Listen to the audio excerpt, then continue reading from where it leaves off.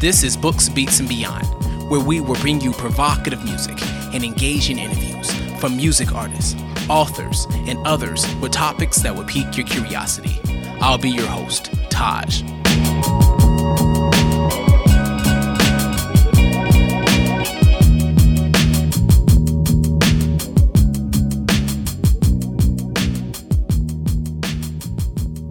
Today, I'm talking with Austin Channing Brown about her powerful book titled I'm Still Here, Black Dignity in a World Made for Whiteness. I'm Still Here gives an eye-opening account of growing up Black, Christian, and female in middle-class white America. It presents an illuminating look at how white, middle-class evangelicalism has participated in an era of rising hostility, inviting the reader to confront apathy, recognize God's ongoing work in the world, and discover how blackness, if we let it, can save us all. Austin Channing Brown is a writer, speaker, and practitioner who helps schools, nonprofits, and religious organizations practice genuine inclusion. Austin Channing Brown, welcome to Books, Beats, and Beyond. Thanks so much for having me. Thank you for allowing us to do this. So, what is it about your life experiences that compelled you to do the work you do and that led you to write this book? So I grew up in predominantly white spaces for a good portion of my life. And I feel like there's this like prevailing notion that if you grew up around white folks, then you grew up with like no problems. You know? like you weren't being shot at in the hood. Right. Like you know what I mean? You Right, weren't, yeah. like, poor in the South. You know what I'm saying? Yeah. And I was just thinking, it's just a different kind of dangerous. Mm-hmm. It isn't necessarily a physical dangerous, and we need to talk about places that are physically dangerous. Mm-hmm. But growing up around white folks still presents a whole lot of challenges when you're one of just a handful of people of color. Right. And so I really, really just wanted to explore that a little bit and really honestly say to people of color who are just one of a handful wherever they work or go to school, like, you're not alone. Because it's so easy to feel isolated. Yes, it is. When you're just one, there's three of you in like a room of 250 people. Like, that feels lonely. It does, yeah. And I think it's incredible because as I opened the book, one of the first lines were, "White people are exhausting." And I laughed so hard, right? I was like, oh my God, I know what you mean. It's not for my audience out there, I'm not saying there's something bad about it, but right. you got to understand the context of the environment. Right? It's true. It's so true. And people are so funny. They always ask me like, so who is your primary audience when you wrote this book? And I'm like, can you not tell it's people of color? Like Right. The first line is white people are exhausting. Like I really thought it would be clear from the get-go. Yeah. This book was written for. Right. But I am so glad that you say that because that's the first line, because I'm trying to say to people of color, I get it. Right. And you're not crazy. You're not making things up. You haven't lost your grip on reality. You are tired, and you are tired for a reason. Exactly. Sometimes I've observed this sometimes where I have a white friend and we might be in a situation where it's just Black people. And Yes. I can see their demeanor change. I see what they're feeling. And I'm like, that's what we feel most of the time. All the time. And you can't tell me that's not exhausting. It doesn't mean you don't like us. It's just, right. There's just this pressure that you have to represent everybody. That's right. Right. And you're constantly adjusting to that culture. Yes. And I think white folks only feel it in, like you said, this rare occasion when they're in the minority. But even then, it's so funny. Yeah, I had that's a white guy come up to me the other day to tell me that he visited someplace in Africa recently. And he was the only white He didn't person, say where in Africa? I mean, I don't believe so. Okay, Maybe he did, but yeah, I don't remember. no. Yeah. You know how that goes. And he said, and I have to give him like just a teeny tiny piece of credit for this, because he was like, I've experienced that, where I've been the only one, and I was like, and then he said, except they did treat me like royalty. Wow. I was like, yeah. He was like, I Crazy. don't think I ever touched my bags because someone was always handling them. Like, we got escorted everywhere. He I loved was like, it. I need you to understand that is not my experience. Exactly. That's true. We would call that black privilege. But anyway. Hello. Well, in the book you talk about how your name placed you in many peculiar and like uncomfortable situations because people thought based solely on your name that you were a white male. Yeah. Can you talk about one of those situations and what you really learned from that? Yeah, so I first learned that that's why my mother gave me this name in a library situation where the librarian didn't believe that my little library card was mine. Yeah. And I was like, what is happening here? I don't understand. Like, do you think I stole the library card? Like Right. what is happening? And that's what my mother told me. Like we were being purposeful. Like we were trying to deceive people so that you could sort of bypass discrimination. When I got older. And what's really interesting to me is that it worked. It Worked well, huh? continues to work. Yes. So it is not uncommon for me to like when I have an interview for like a job. Mm-hmm. First of all, for the person who has to like come get me out of my seat, to be real hesitant. Oh my gosh. Yeah. Because they're nervous that they accidentally invited the black girl instead of the white guy. Mm-hmm. So they're like, are you, and then they don't know what to say, like, our next candidate, are you Austin? Are you, like Right. there's this long pause. I'm like, yes, I'm Austin. Hello.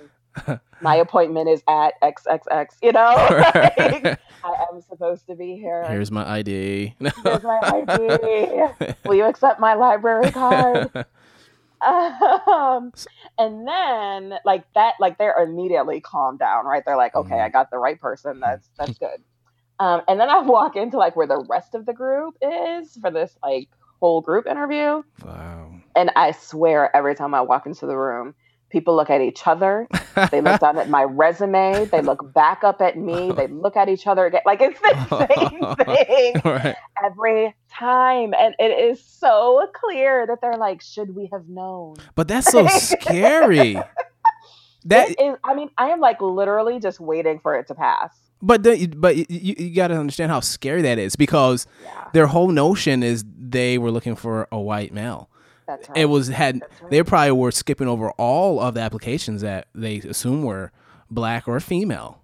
Well, what's really funny is that since I graduated from college, I don't think there's a cover letter that I've written where I haven't said explicitly, I am a black woman. Wow. So I think it's so funny that the power of my name still overrides even when I say clearly, I am a black woman. I want to work with other black people. Right? Like, this is why I care about justice. Like there's a whole paragraph dedicated to the fact that I am a black woman and people still miss it. So that's crazy. So they see Austin Channing Brown, white guy, put it in the good pile. Whoa. Yep. They don't even read the rest. Isn't that something? They don't even read the rest or it doesn't register, or maybe just one person read it and then didn't share and nobody else thought anything else. You know what I mean? Yeah. Like, I don't know how that works, but it is inevitable. So how does this affect the work you do and the places you go? I mean, you do a lot when it comes to Christian organizations and what those organizations are trying to help the communities and help others, but still you probably bump into a lot of still racism and sexism around your name. Let me tell you. Yeah. Lord have mercy. So I have been through a process and a big portion of the book is about quite frankly my own journey and understanding my place in racial justice. Right. Because I think we all have different locations, right? There are some black folks who do work in black communities and they do that well and they do that beautifully. And there are other folks who are like organizers Um, and there are folks who like really enjoy working with white people who are just waking up. Mm-hmm.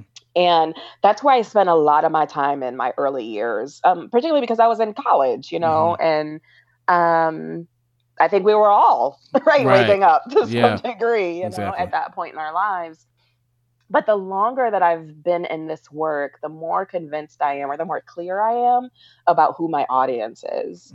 And I am just not great at working with folks who are still sort of at their 101 stage, still trying to like figure things out.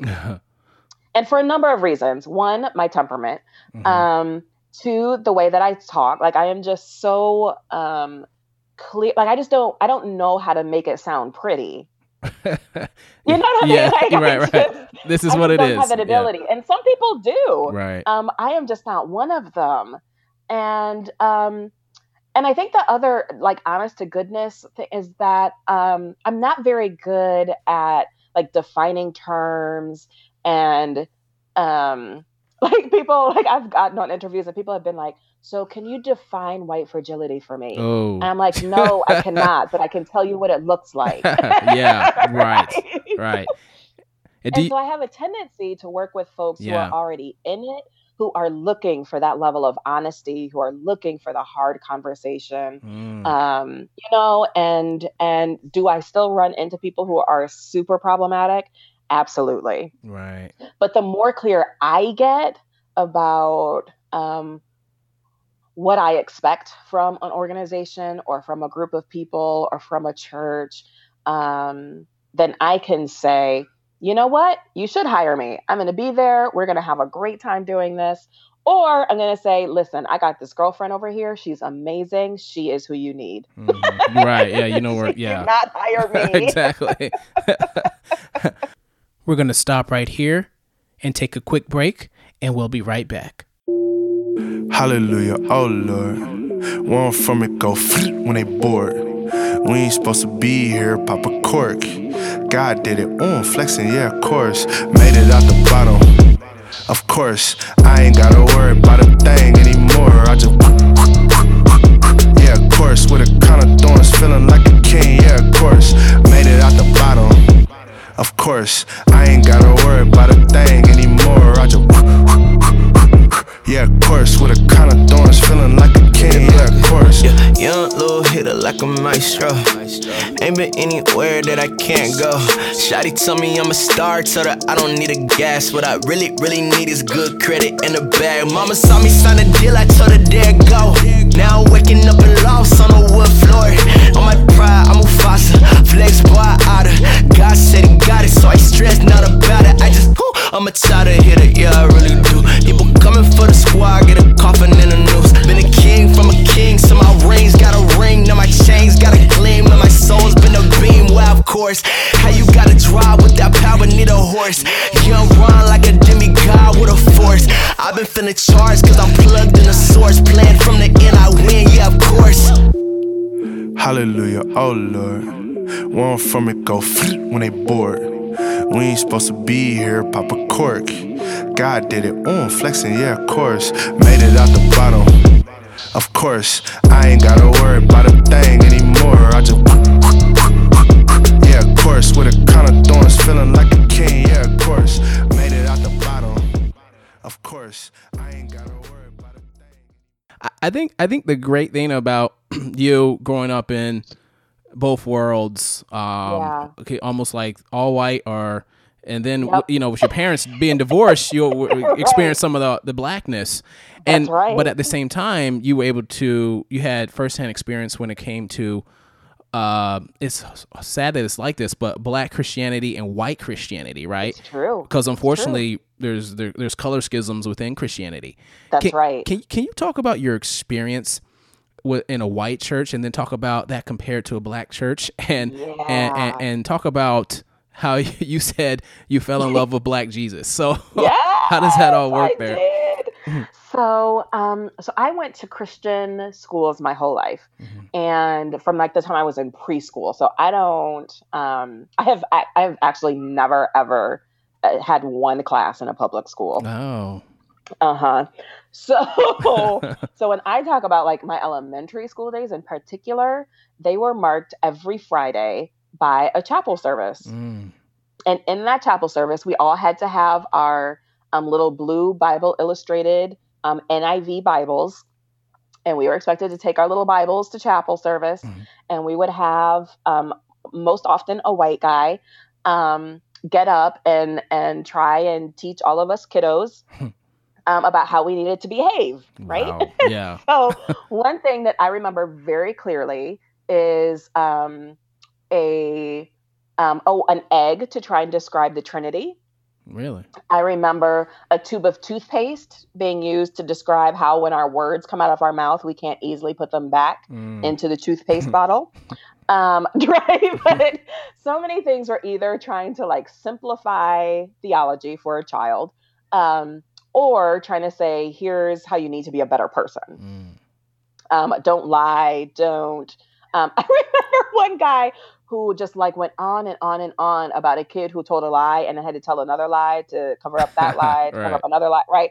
And so we're like really cute stuff, but definitely all about behavior. Right. Right. And so then at 10 years old, I walk into a Black church. And first of all, the first thing I notice is that everyone is clapping on the 2 and 4. And I think, holy crap. Who knew? You could be in a room full of people and everyone clapped on the right beat. Right. What?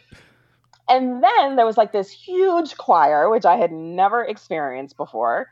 And then there was this pastor who could not stand still and who was so fired up about his sermon that he needed a towel to wipe the sweat away, right? Like this was not some like guy in jeans with a little toothpaste bottle, you know what I'm saying? Yeah, right. And this pastor would talk about how God was still aware of the woman who couldn't pay her light bill.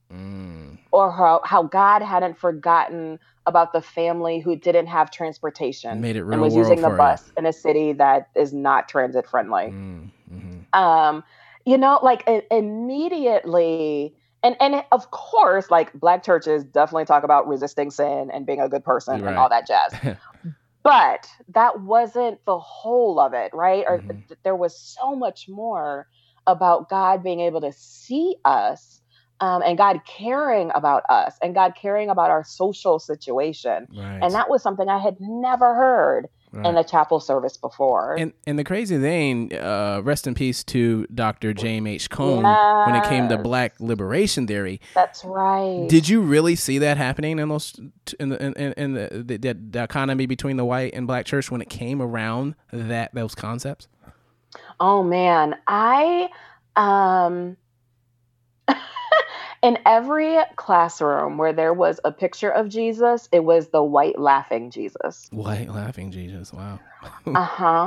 And there were there were like Precious Moments Bibles everywhere with all the like big white faced blue eyed characters who portray all the characters.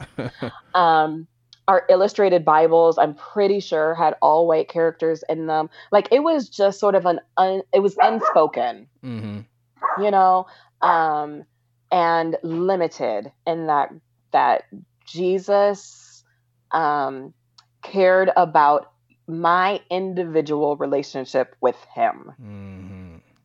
Right. And that was the beginning and the end of Christianity. That was where it started. That was where it ended. Yeah.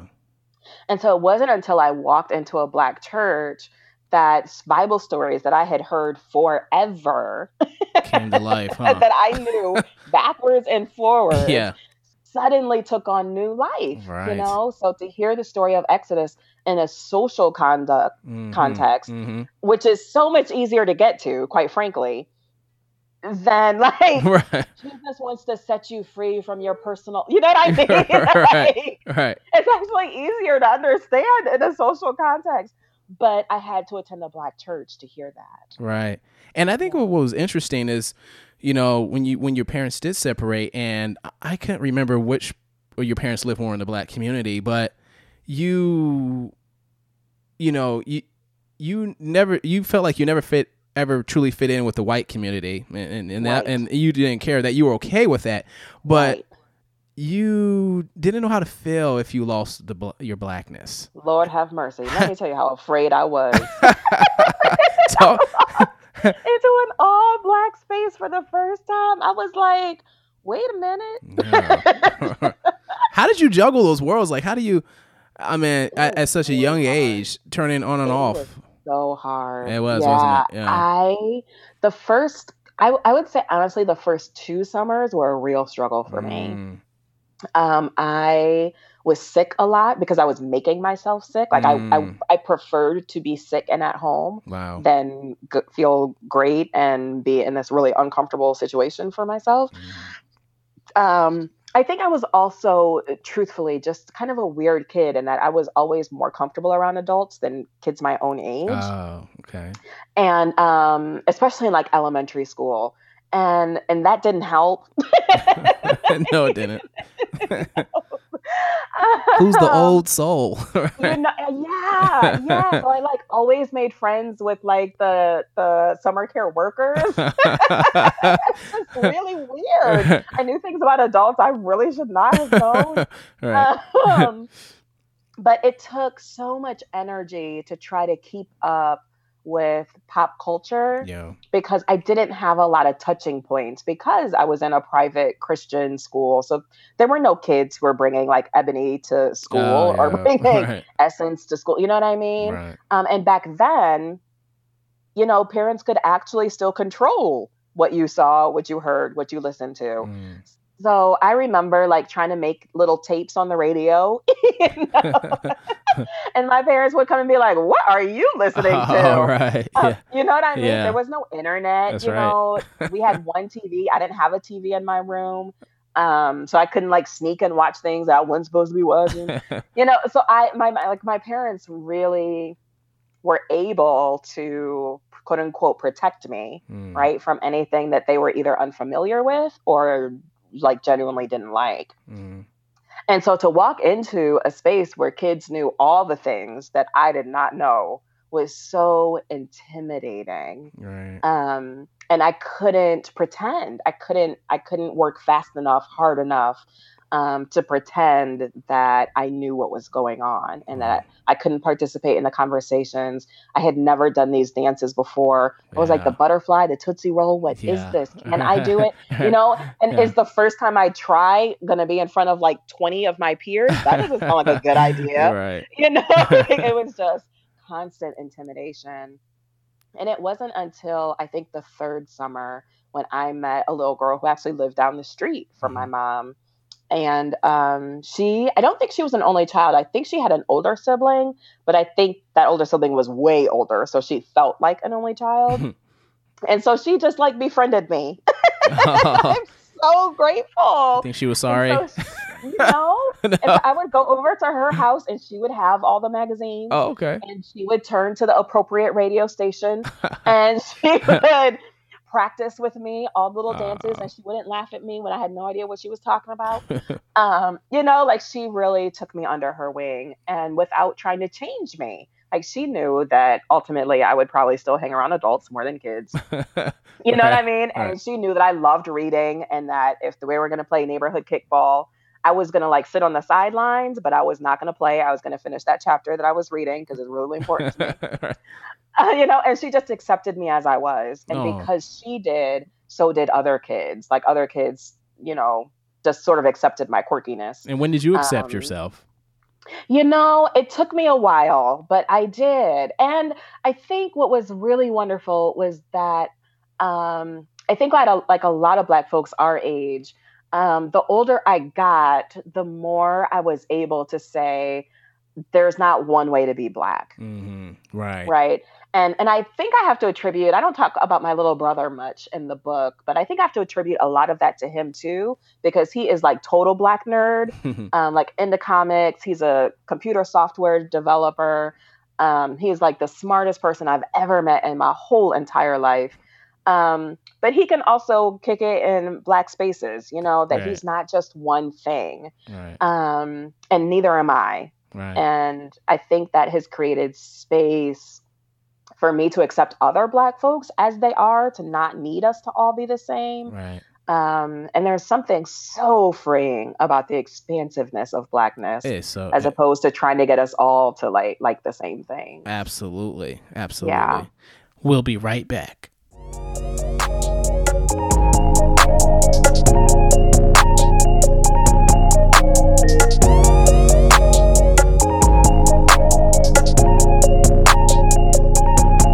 Tryna feel okay. Come and take my pain away. Come and get this weight up on my shoulders. Watch me levitate. Ay, ay, all my back. Gotta get it on my back.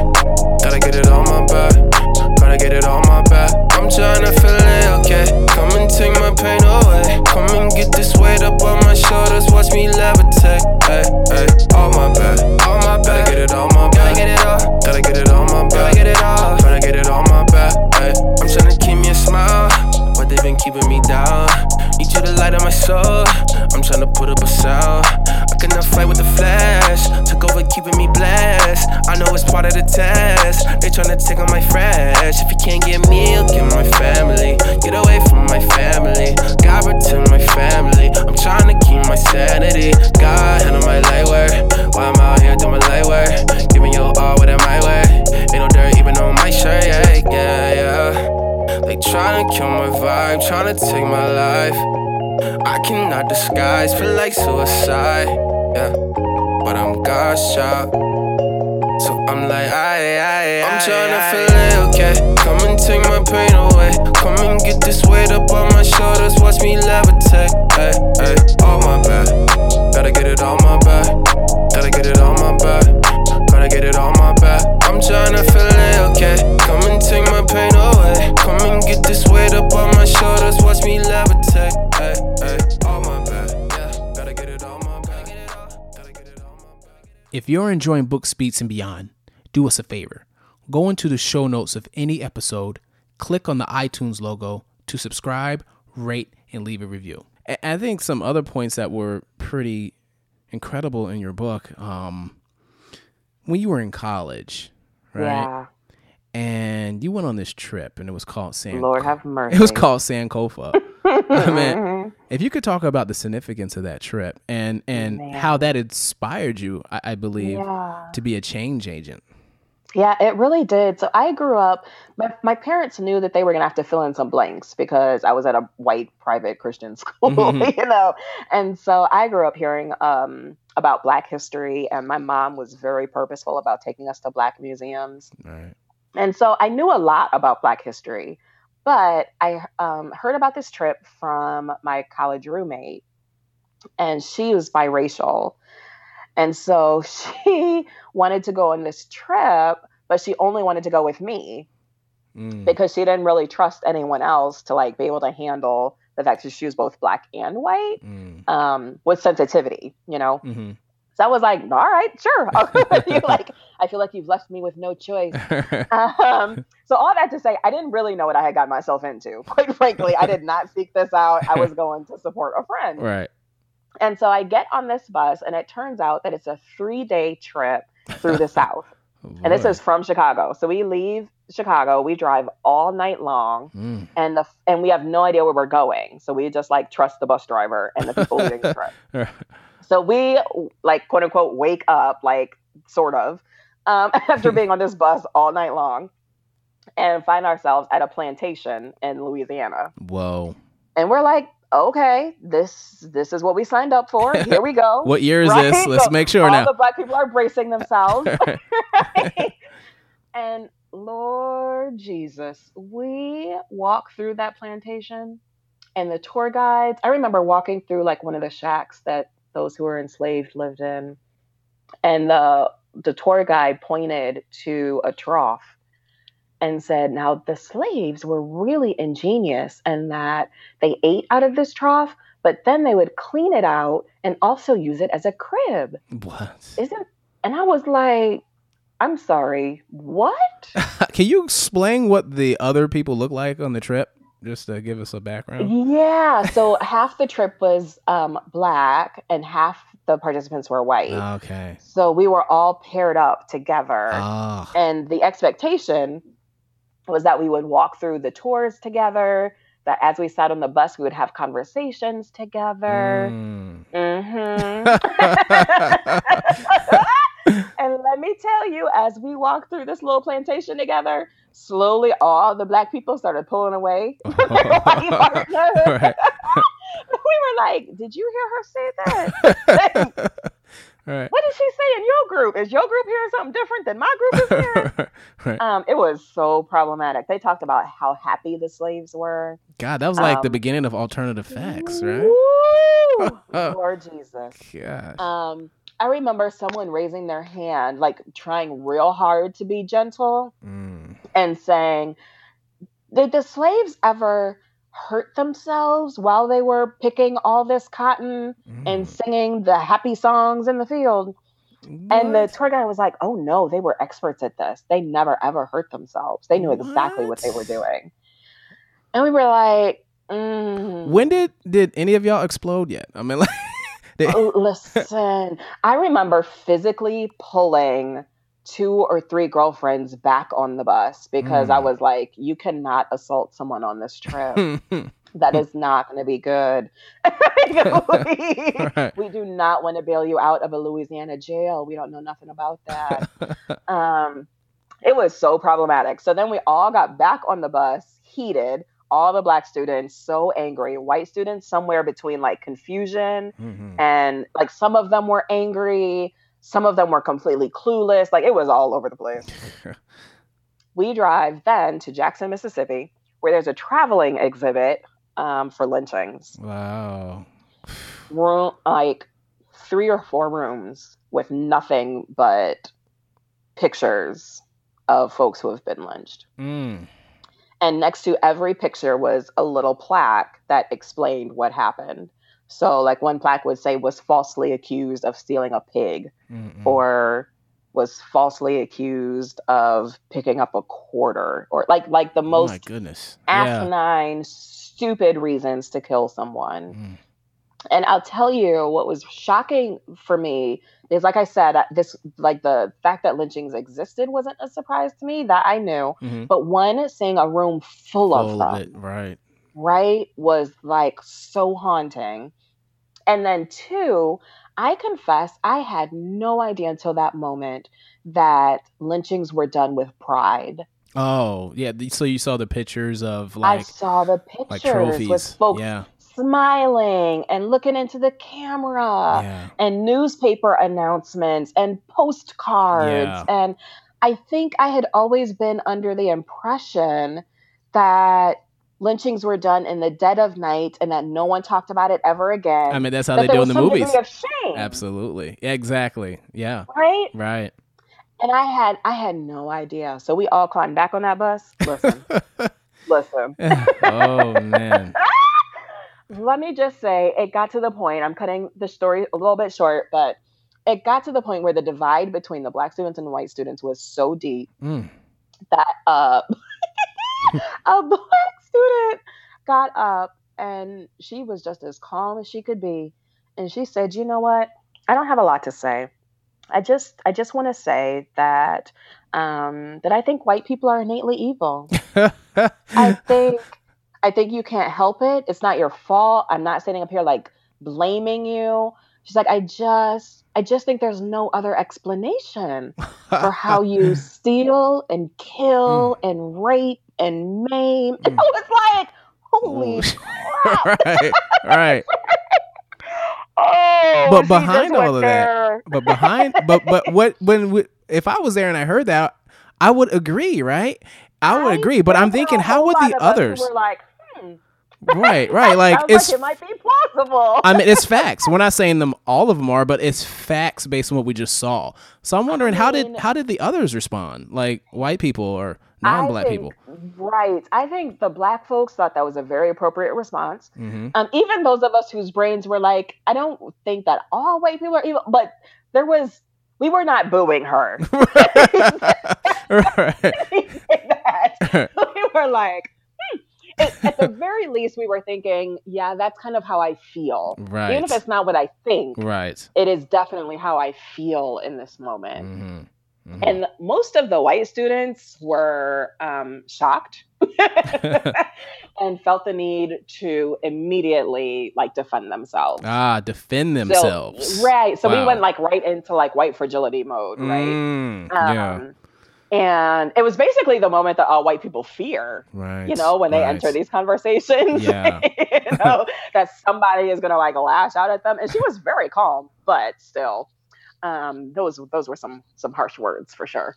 I'm just wondering the overall trip. Yeah. I wonder what they wanted to come out of that trip. I mean, do you think they succeeded? And that's a really good question. So I would say that we had some real honest conversations about race on that trip. I went on this trip 3 times. Oh, wow. Look at that. You prepared. I was young and naive is what I was.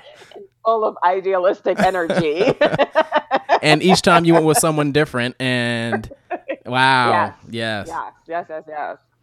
And so, and I'll be honest, I don't think the conversations were as deep, were as good, were as meaningful, were as risky or courageous as that first trip. It was not fun, but we immediately moved past politeness. Right. You know, and we were having honest conversations about how we felt and what we thought. And I think there was an extraordinarily high degree of learning between white and Black students, but it was also a really interesting time of learning, I think particularly between the Black women on that bus. Why is that? Because we were connecting our stories. We were standing up for one another. I see. We were, you know, we were walking through these museums together. We were just having conversations that being at a white college didn't always lend itself to. Because so often when we were together, we just wanted to like be joyful. right. There's another one. Yeah. Right, exactly. Right. Like, you want to have a dance party on Saturday night? You know, like we want to sit down and talk about Black history. Good Lord. I think the ability to do so was huge for us. I think it was interesting because I think that's what the nation needs. They need that to be confronted with that truth and have those uncomfortable conversations. Because for too long, I think as Black people, we've been uncomfortable. Now, and I think it's time for others to get uncomfortable so you can start realizing what's going on around you. Exactly. Right? Exactly. I think that trip really is for young folks. That is, I don't know that I could do it as an adult. And there are people who do. I don't know if I could. It was a little much. We'd have to change some things about the trip before I could go on it again. Right. But I do appreciate that more than anything for me personally. So regardless of how it felt for white folks, for me, it connected me in a way to Black history that I had never experienced before. There was a level of emotional investment. Yeah. There was a reality to walking the footsteps of my ancestors. There was so much information that I was like soaking up. That it really does, you know, the word Sankofa means looking back to move forward. And that is really how I felt. Like after looking back, it felt like there was no choice but for me to commit my life to this. Wow. Because you said something in there. You said, I worked as if white folks were at the center, the great hope, the linchpin, the key to racial justice and reconciliation. That's and so I contorted myself to be the voice white folks could hear. That's right. Talk about that and how has that morphed over time?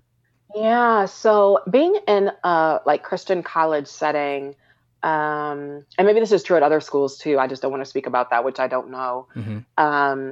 But it was pretty constant that you became the teacher when a conversation about race came up, right? And the more Black students learned about our own history, the more we wanted to be teachers. Yes. Yeah. Right? Like that wasn't problematic for us in our early 20s. You know, it was like, yes, this is what I know and I'm about to teach you today. Yeah. You know? But what I didn't realize was happening was that I was also soaking in the reactions of those white folks who I was trying to teach. So what became the most important was, did white people receive what I had to say? And if they didn't, was that because of my tone? Was that because I expressed too much anger? Was that because, right? Like, what was I doing wrong that I wasn't winning more white people to our side, so to speak? Wow. Yeah. You know what I mean? And it was just a really easy, it wasn't conscious necessarily. It wasn't, if someone had walked up to me and been like, I think you're making white people the linchpin and all this, I'd have been like, what are you talking about? You know what I mean? Like, what? Do you realize how much I love being Black? So what made you realize, why do I care so much about what they think? We'll be right back.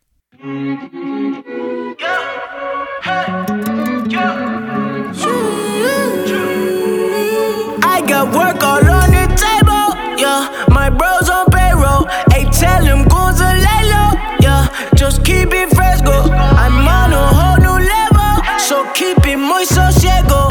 Ain't no long top, boy, they know I got that fuego, fuego, fuego, fuego, fuego,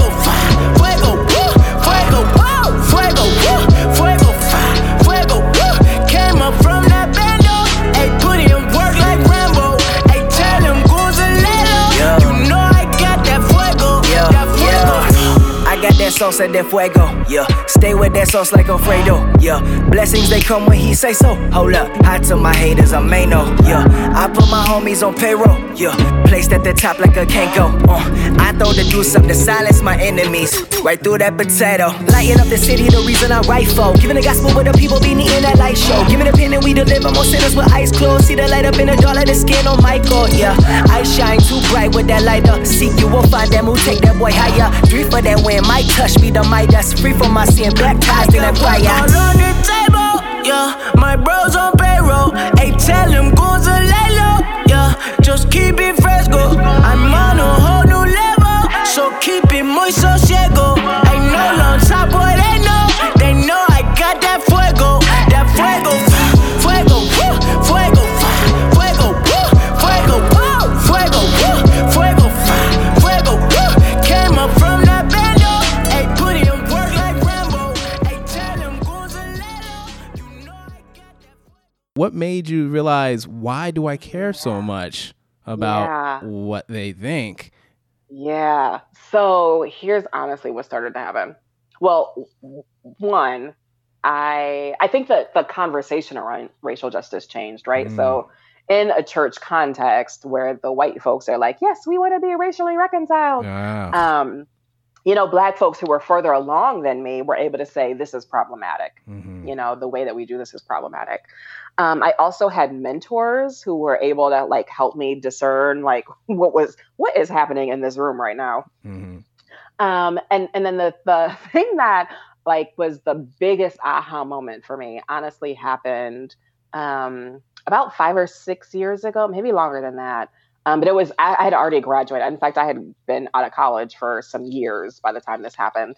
But I was teaching a class on race, and a young white teenager had come in and he was trying so hard to get it. And it was the most adorable thing.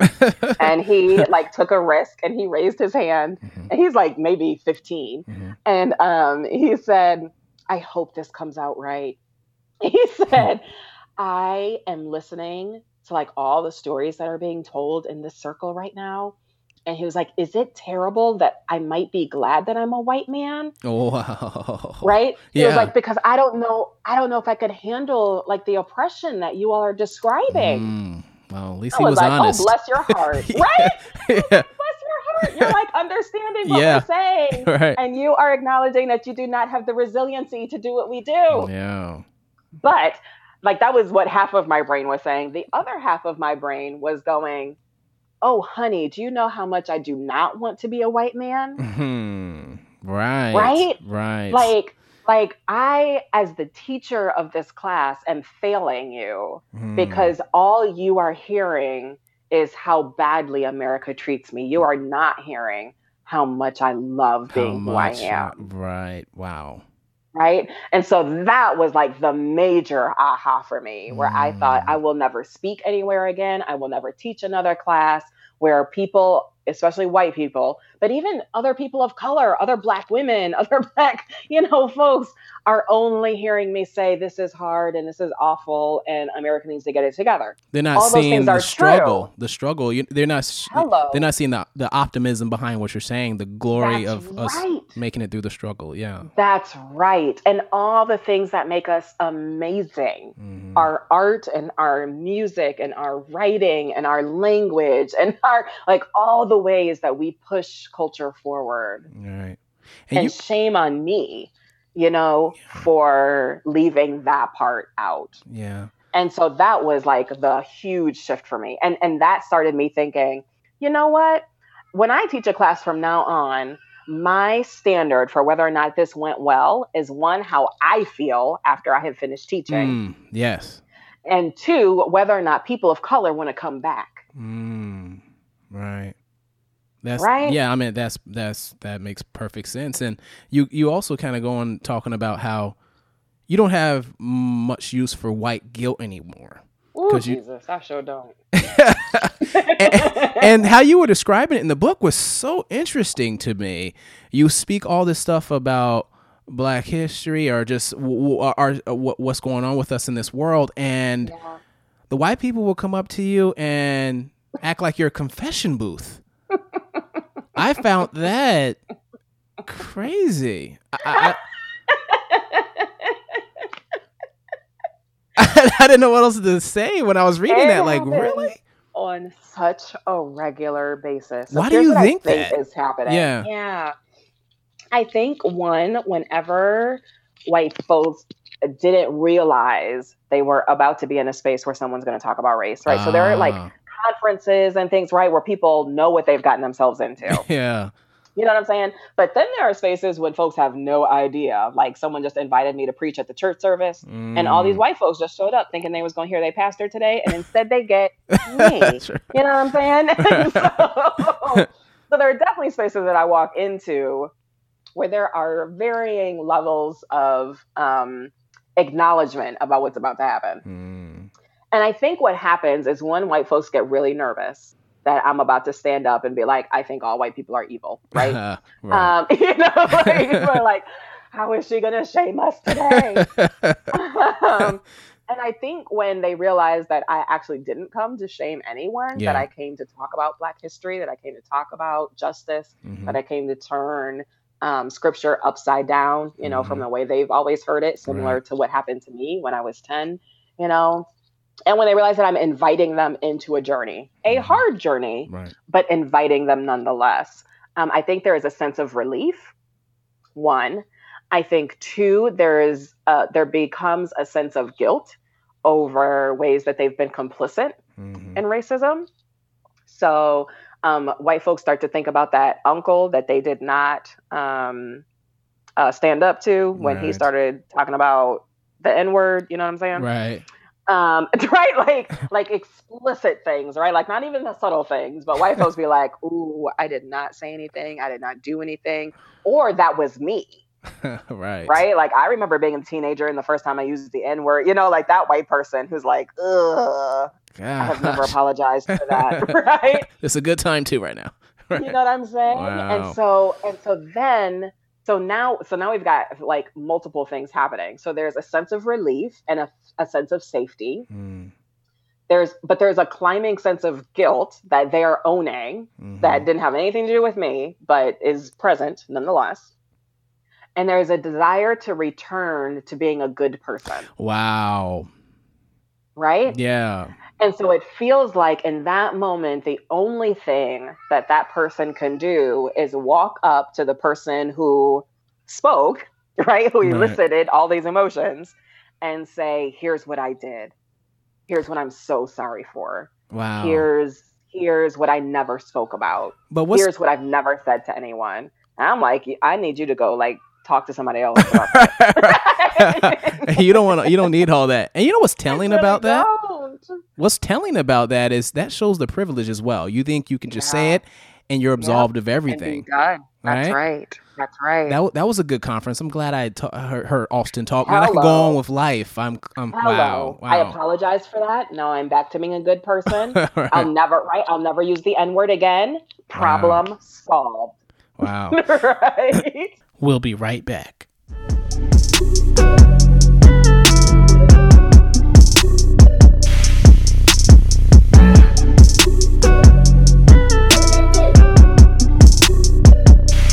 Yeah. Look at my bros, look at my face. All of us know we living by grace. Look at my pose, look at my stance. I'm ready for the woe. This isn't by chance. Devil throws stones, devil got plans, but all I really know is I'm in God's hands. Still I gotta fight, throw up those hands while you was on the gram, showing off bands. I was on the grind, learning how to fight. I got enemies roaming in the night. They wanna take the wave, leave me on dry, but they are not flesh. Let's get it right. Demons on staff, left to the right, they always on task. Especially at night, I was on path, but then they arrived. I was headed up with the best of my flies. Don't be thinking you can judge me, don't be looking at me strange. If you ain't praying for me, don't care what you say. Got no time to play, I got places to go. Gotta level up, can't stay here no more. Gotta go, can't stay here, I gotta go. Stuck in the room, but I gotta go. Keep on moving, gotta go. Can't stay here, I gotta go. Stuck in the room, but I gotta go. Keep on moving, gotta go. Yeah, gotta go. I fight a battle like Alamo. Shout out to Texas and Mexico. I find it kinda mechanical. Yeah, I do a sin and repent, then I sin and repent again. Yeah, know I should drop to my knees. I know I should call up a friend. I meant to call her out 10. Call up my brother AZ. If you're enjoying Books, Beats, and Beyond, do us a favor. Go into the show notes of any episode, click on the iTunes logo to subscribe, rate, and leave a review.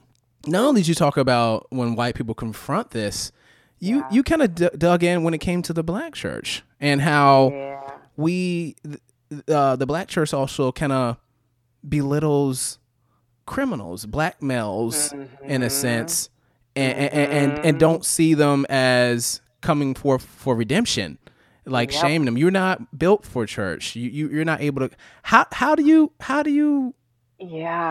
confront I'm so that? glad you asked me this, because a lot of people shy away from from the second half of the book.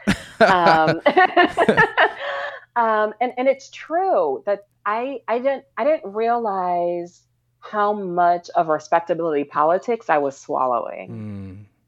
Because in my head, I knew that I loved my cousin who participated in selling drugs, illegal drugs. And I loved him, but some part of me also felt better than him. Yeah. Right? Like, he is not making good choices. And not feeling the need to like make those two things like come together at all, right? Like just living in the middle of that, like, and realizing that, particularly like as a kid growing up, becoming a teenager, that so often I was just repeating what other people thought, not necessarily what I thought. What you thought, yeah. Right? Like selling drugs bad. Right? Like that was it. That was the end of the story. There was nobody to talk about. There was nothing to unpack there. Right? Like just so simplistic way of seeing the world. So how did you expand your understanding of the injustices? So first thing was reading the new Jim Crow, quite frankly. Yeah, that's powerful. Michelle Alexander changed my life. Yeah. I was so ignorant of so much of what was in that book. Don't feel like you're alone. I mean, that was mind blowing. So ignorant, right? And what's bananas is that before I read the book, I think that I would have called myself like progressive because I still question the criminal justice system, right? Like it wasn't like I was like, all police officers good, all drug dealers bad, right? Like my brain wasn't quite that simplistic, but there was so much that I didn't know in terms of how the legal system was being used, in terms of all the myths around Black criminality. Like there was so much. And I was like, well, damn, I've been sold a lie, And so that was truly the first thing that really allowed me to say, there's a lot more wrong here than I Right. realized. So knowing that the church throughout history, when it came to the Black struggle, has been there on very intimate levels throughout the struggle, but still this this injustice, this racial injustice, still people can be shut out of church because of that, because like what you said. So what are some of the injustices you see within the church that need to be addressed so we can move forward and truly represent? Oh man. Yeah, I think we are on the precipice of having to rethink how we do church at all. What do you mean? I think that we have really loved tradition. And I think there's a place for tradition. I think there's a place for the old hymns. I think there's a place for still being connected to the churches that our ancestors created, that our grandparents erected. I think there's a space for tradition, but I think there's a lot of old thinking that has to go. And I think that includes a multitude of justice issues. The way that the Black church has too often, not all Black churches, but speaking like way too generally, has been able to, looking for the right word, has been able to contain just racial justice for Black folks and keep that separated from gender justice, from women's equality, from the LGBT community and justice for them. Right. Yeah. Like our ability to be like, only Black men should be free. Yeah. That is problematic. Yeah. You know? Yeah. And I think that in many different spaces within the Black church, that there is a revival of women. I think there are questions being asked around the limitations with which we've spoken about justice, just for ourselves. I think that we're also beginning to look much more creatively at pop culture. And so I think about the church in San Francisco that just had the Beyonce mass. Oh, okay. You know, I feel like part of the tradition of the Black church is like religious music here, secular music there, right? Right. And so really beginning to think about, you know, I think about all the Black theologians around hip hop these days. Right. You know what I mean? Like I think that we're thinking differently. That's good, because if you read the book itself, it's always talking about the marginalized, right? The poor, the needy. Right. And it seems like Jesus and everybody, they were in uncomfortable situations, right? Hello. That's all it was. Sunday's not all supposed to be all about good times, right? That's right. And so I'm honestly, I'm really excited. And again, you know, we can't speak for all Black churches. Right. So often we talk about the Black church like it's monolithic too, and it definitely is not. Right. It ranges from extraordinarily conservative to extraordinarily progressive. Right. But I am really excited about what's happening on the progressive end and the new questions that we're asking. And I didn't forget about the white church people now. Hello. Now that's another issue. And it is. The way you read the Bible is the same way. You really have to step out, right? Yeah. You said when it came to racial reconciliation in white churches, dialogue was the way to go about it. Oh, Jesus. Let me tell you how. Why was dialogue the best way to go about it? You know what? I'm going to tell you the truth. I'm going to tell you what inspired that whole little section. So there was a seminary. I don't even remember the seminary's name. And truthfully, it doesn't matter because this happens. Where there were some white male professors who got dressed up in like what they would term hip hop gang paraphernalia. Oh, no. And decided to take a picture of it and post it on social media. Wow. And yeah, it was bad. It was bad. And so once people started like seeing this picture and how just off color it was, like just not good, just not a good look, you know, just not a good look. And Lecrae was one of the people who called it out and was like, what is happening here? He's a real good MC too. Just if people who don't know, yeah. And so so this happened on Twitter. So on Twitter, Lecrae was like, "Yo, what is happening here?" And like the president or the social media manager, whoever, responded to Lecrae and said, "Would you be interested in coming here and having a dialogue with us?" Oh wow! And Lecrae was like, "No." Good for him. I do not want to come and have a dialogue with you. Right. No. So. And he was so sweet, and he started naming like other women of color and things like if they were really serious about moving forward, like what they could do and who they would actually employ. But it made me think about how often when a university or a seminary or a church or a whoever messes up, the thing they want to do is have a dialogue. Right? And I just really began to think to myself, I don't know where the messaging came from that dialogue is the end of the journey as opposed to the beginning right. of the right. Like dialogue is where we start in order to get to something else. Right. Black folks are not sitting around just wanting to talk to white folks. I don't know where this idea, you know what I mean? Like we have friends. I don't understand. Black folks have friends and cousins and play cousins and aunties. Like this is not about our need to sit around and have a conversation with you. I think they had that dialogue with you. You said at those surprise seminars to them, they would come up to you and confess. That was the dialogue, and it was done.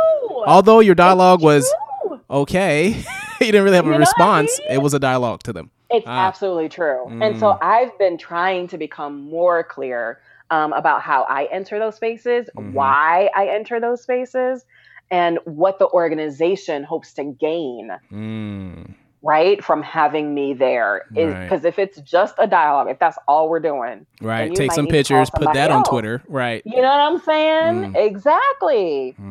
If the dialogue isn't to create an action plan for change, then I don't know what we're doing here, and you probably need to call somebody else. So what do you think it's going to take for true reconciliation throughout all Christian communities? I know that's a big question, but, you know, you with your experience and what you see, what do you think some of the things it's going to take?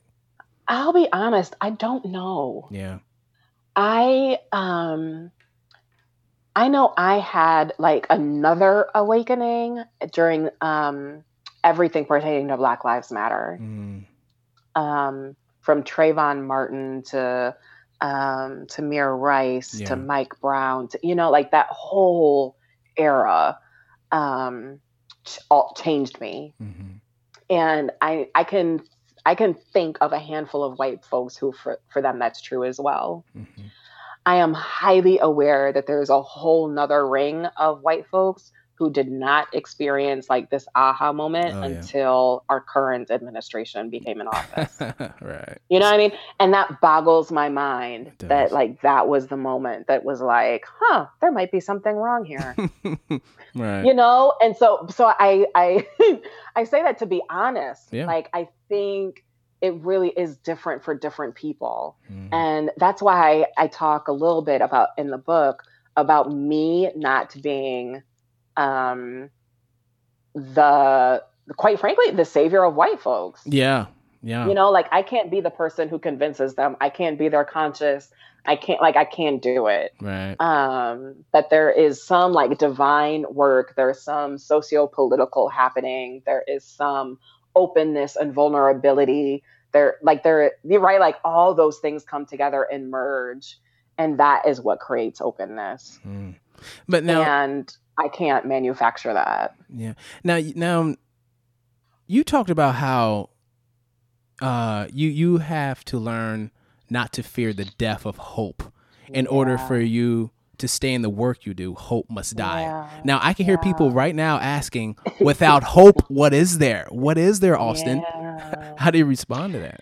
You know, as a Christian, I really do believe in ultimate hope, right? I really do believe that God is making the whole world right, and that one day we will all be okay.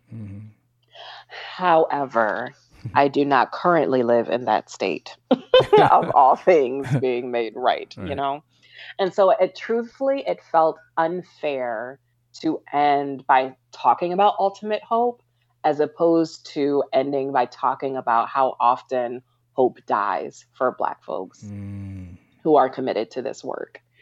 It just felt untruthful. Right.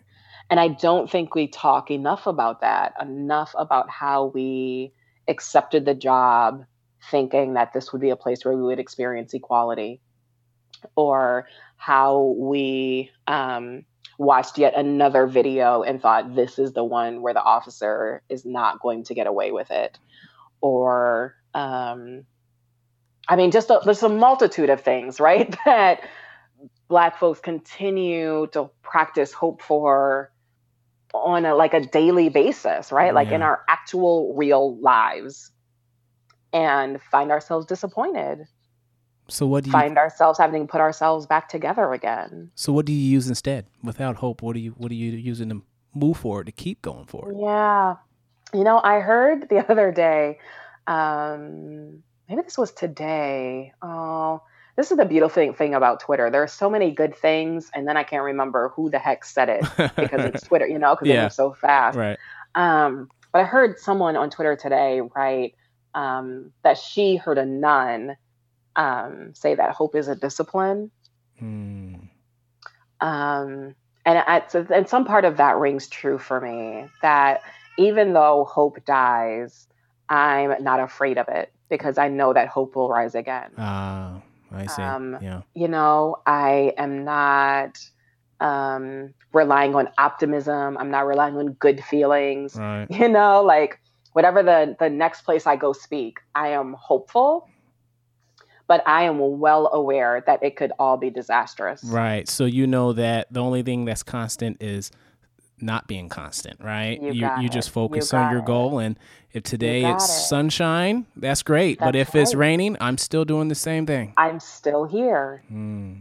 Right. And I'm still going to go to the next speaking engagement, right? Like I'm not going to decide I'm not doing this work anymore, right? like I am still hopeful. Like hope died, that day, or hope might die tomorrow. Right. But the day after, it's time to get back to work. Right. Wow. So how has this book truly changed you? Yeah. I think it's made me clearer about what I think. I think being forced to write it down has invited a level of clarity that I don't know that I possessed before. I think if you had asked me these same questions previous to writing the book, I think I would have danced around some things. I would have been like, well, what do you think? Right. You know what I mean? What do you think about dialogue? Right. And so, I'm still giving myself space to grow and to change my mind on some of the things that I've written. But I honestly feel really good about what I have learned to this point as I participate in racial justice. Yeah. And I hope that it invites some level of freedom for other people of color who are engaged in similar work, that they feel like they don't have to be everyone's confessional booth, that they can demand more than dialogue, that they can still let go of respectability politics. I hope that that people experience freedom as they read it. Well, Austin Channing Brown, I just want to say that this book was phenomenal. Thank you. I'm so glad that you're honest with yourself, because there's many African Americans that are definitely in your situation now, or who were in your situation, and they're not alone. And that's right. We could still move forward and change this world for the better. And, that's right. Right. So I just want to say thank you so much for coming on Books, Beats, and Beyond today. We appreciate you. Thank you for having me. If you want to purchase the book or any of the music, I've included links in the show notes. Or you could just go to booksbeatsandbeyond.com. And what's cool is, by clicking on the links, you support the guests, the music artists, and we get a small commission, which is no extra cost to you, that will go toward the operations of this show. Also, click on the iTunes link to subscribe, rate, and leave a review. If you did this stuff already, I just want to say thank you so much for your support. Remember, let's read, listen, explore.